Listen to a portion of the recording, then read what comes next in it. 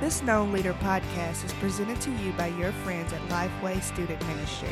We want to help you lead students to know God, own their faith, and make their faith known. You can find other incredible student ministry resources as well as Fuge Camp information at www.lifeway.com/students.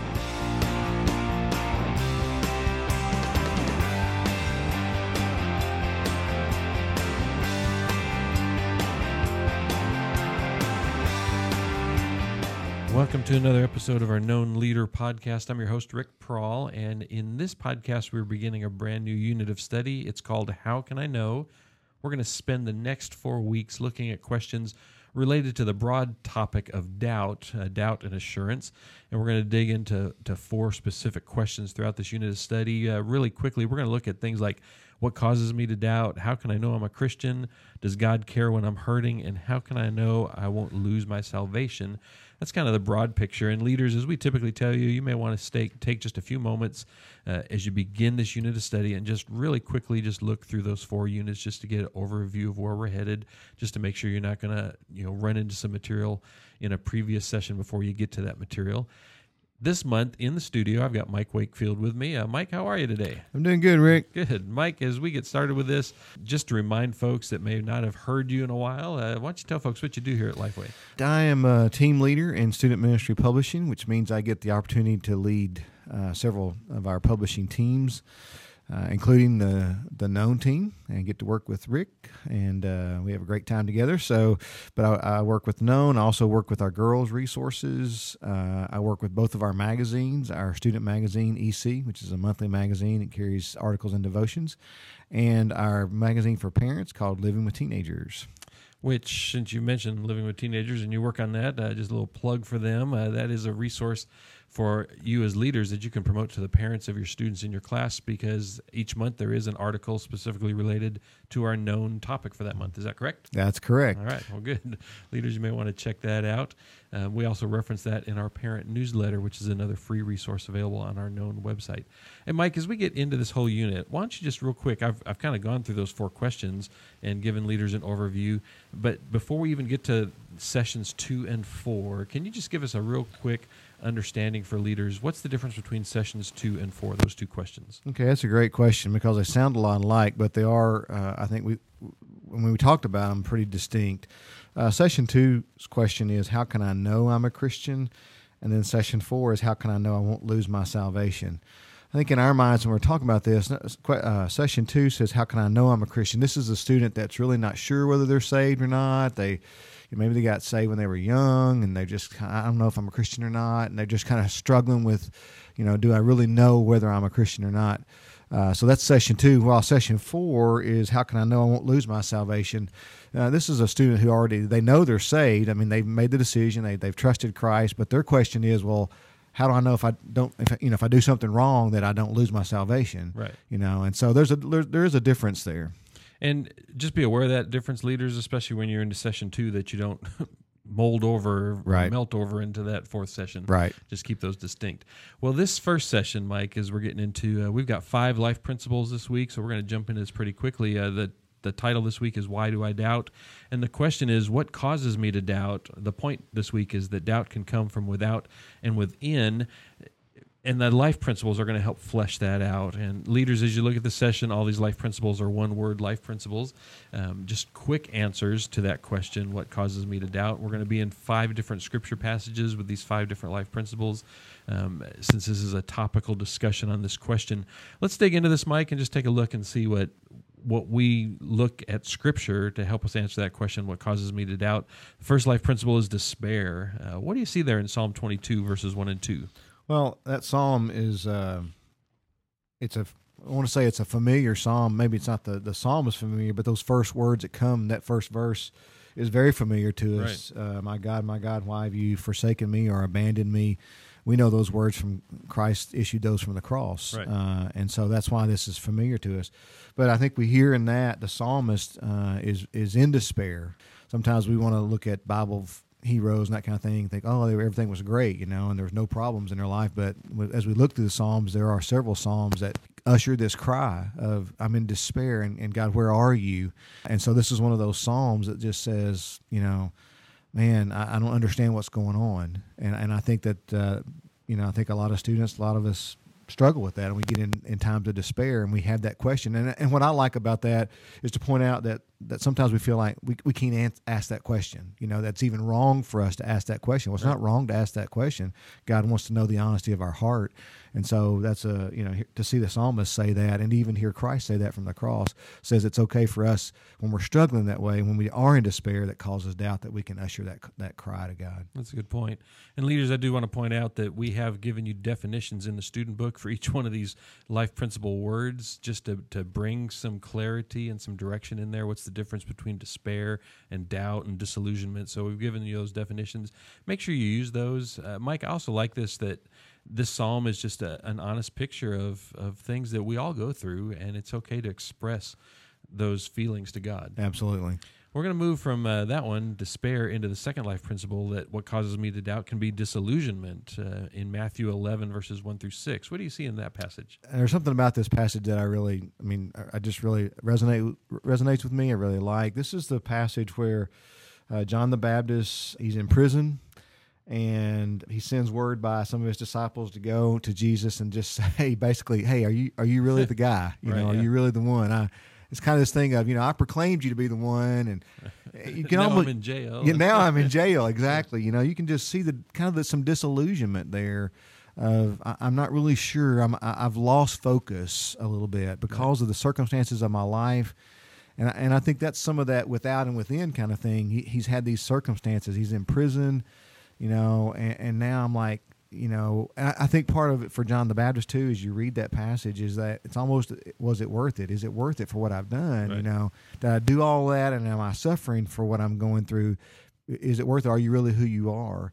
And I think that when we get into those times of doubt, that we can really step back and go, wait a minute, and I know this is selfish, but we kind of go, Lord, I'm doing all these things for you, but why am I'm disillusioned here. I don't really know who you are, and I'm struggling through all of that. And I think we all can go through those times of disillusionment, and we see that. And I like this because here's the guy that's the forerunner of Christ, who's disillusioned and having some doubt. Yeah, good point. We'll move from that into distress, and certainly all these characters would probably line up with all these life principles, but the third one we're looking at is what causes me to doubt can be distress in Matthew 14, verses 28 through 31. Moving over to Peter. What do you see there in that passage? Well, again, here's Peter, who a lot of us can identify with. Guy who makes big boasts and big commitments, and this is, of course, a situation where they're in the storm and Jesus is walking on the water. Peter kind of puts himself in front of everybody and says, hey, if it's really you, let me walk to the water. And I think it was more a bluff, kind of a boast, And Jesus like, okay, come on, now you've got to step out of the boat, So then when he gets out in the boat, and he begins to walk on the water, he is walking them. And, I think sometimes we forget that, hey, he really did walk on water. And so when he's focused on Christ, but then and again, as I used to tell my students and the folks that I pastored, you got to read the Bible with imagination in mind, to be able to see this picture of he's on the water, and maybe all of a sudden a wave splashes him in the face, and it's that moment he kind of loses focus, and he sees the wind and the waves, and it's like, what am I doing out here? I can't walk on water, and so his faith drops, and then he's in distress. And I think that's a perfect picture for us in life. Sometimes we can be cruising through life and things are just great, and man, we're just doing things for God, and all of a sudden something hits us in the face, whether it's a tragedy or a problem or a struggle in our family or a circumstance. And all of a sudden, where we were on top of things walking on water, now we're sinking. And it's like, where are you, God? And of course, Jesus raises him up and says, why did you doubt? Right. But we can lose focus so quickly just through some circumstances that take place in our life, and that's what we see in the life of Peter here. Well, and that's this third life principle right in the middle of the unit, right in the middle of this session, really gives us that answer to the question, which is our title question, why do I doubt? And that's the question Jesus asked, why did you doubt? In the midst of distress, in the midst of delusionment, despair, disbelief, deception we'll get to, Jesus is there and can help us work through that. I think as leaders, as we're communicating this to students, one of the issues that I think a lot of students struggle with is when they begin to have those doubts, they seriously lose effectiveness in their faith. A lot of times, just from personal experience, we pull back from that quiet time and worship time and relationship with God. And what Jesus is saying here is, man, in the midst of all this, why did you doubt? Why did you doubt me? I think is what he's saying. I mean, I'm right here. Don't worry about that wave. I'm right here for you, and to communicate that to students. We'll move from that into the fourth life principle this week is what causes me to doubt can be disbelief. In John 20:24-29, what do you see there? Well, I think faith, it's one of those things that faith for many of us is just different. And there are some students who just really struggle to, okay, really? You say all these things, but really? Is that really true? And Thomas was one of those guys. He's like, the disciples are so excited. Hey, we've seen Jesus, we've seen the Messiah, we've seen him. And he's like, really? Sure. Yeah. And he makes that big statement. I'm not going to believe until I can, put my fingers in the prints and so forth. And so his faith is at the finger's end. He's got to be one that's really got to get up close and really see it. And what I love about this passage is the faithfulness of Christ, and that even in Thomas's disbelief, that Jesus was there to meet his need in the way that he needed to meet the need for Thomas. And I think that's a huge point to bring up to students is that, you may go through some times of disbelief, but God is big enough. If you will reach out, if you'll keep seeking him, he's faithful to show himself to you. What you don't want to do is let that disbelief just turn you completely away and say, I'm not going to believe. Right. I refuse to believe. Thomas didn't do that. He's just like, I just need to see. I'm struggling here to get this. And Jesus met him where he was in that. And that's what he'll do for our students too. Yeah, and that's a great point to drive home there. And then we'll wrap this one up with that last life principle, what causes me to doubt deception, in 2 Corinthians 11:1-4. What do you see there in that passage? Well, of course, Paul's writing to the Corinthian churches, and with the Corinthian churches, as with a lot of those churches that Paul started or wrote to or was a part of, there was false teachers and false apostles who were just, sharing things and teaching things as if they were true, and they weren't true.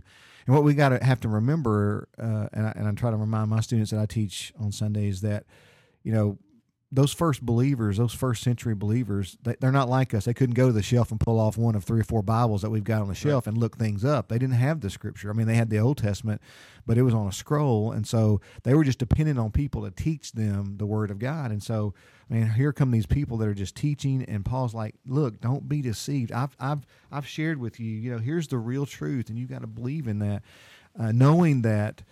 Satan and evil forces will do whatever they can to make a believer ineffective. And if they can deceive you and say, well, this is true too, and we see that take place with students, and we see that take place with adults who all of a sudden they're following Christ, but now they're off on some tangent, maybe even going off to a different faith or a different, the cult or something like that. Right. So we can be deceived so easily. And that's what Paul was just reminding, you've got to stay true. You can't be deceived. Be aware of that. Be alert for that. Well, and he says in there that, that I fear that you would be deceived and that you would be seduced from a complete and pure devotion to Christ, which, you could rewrite that. He says, I'm afraid that you're going to be deceived and doubt your relationship with Christ. And so, that's a good wrap up to this. That's a great phrase, that pure and undivided devotion. That's right. That's what we all need to keep seeking for. Good. Thanks, Mike.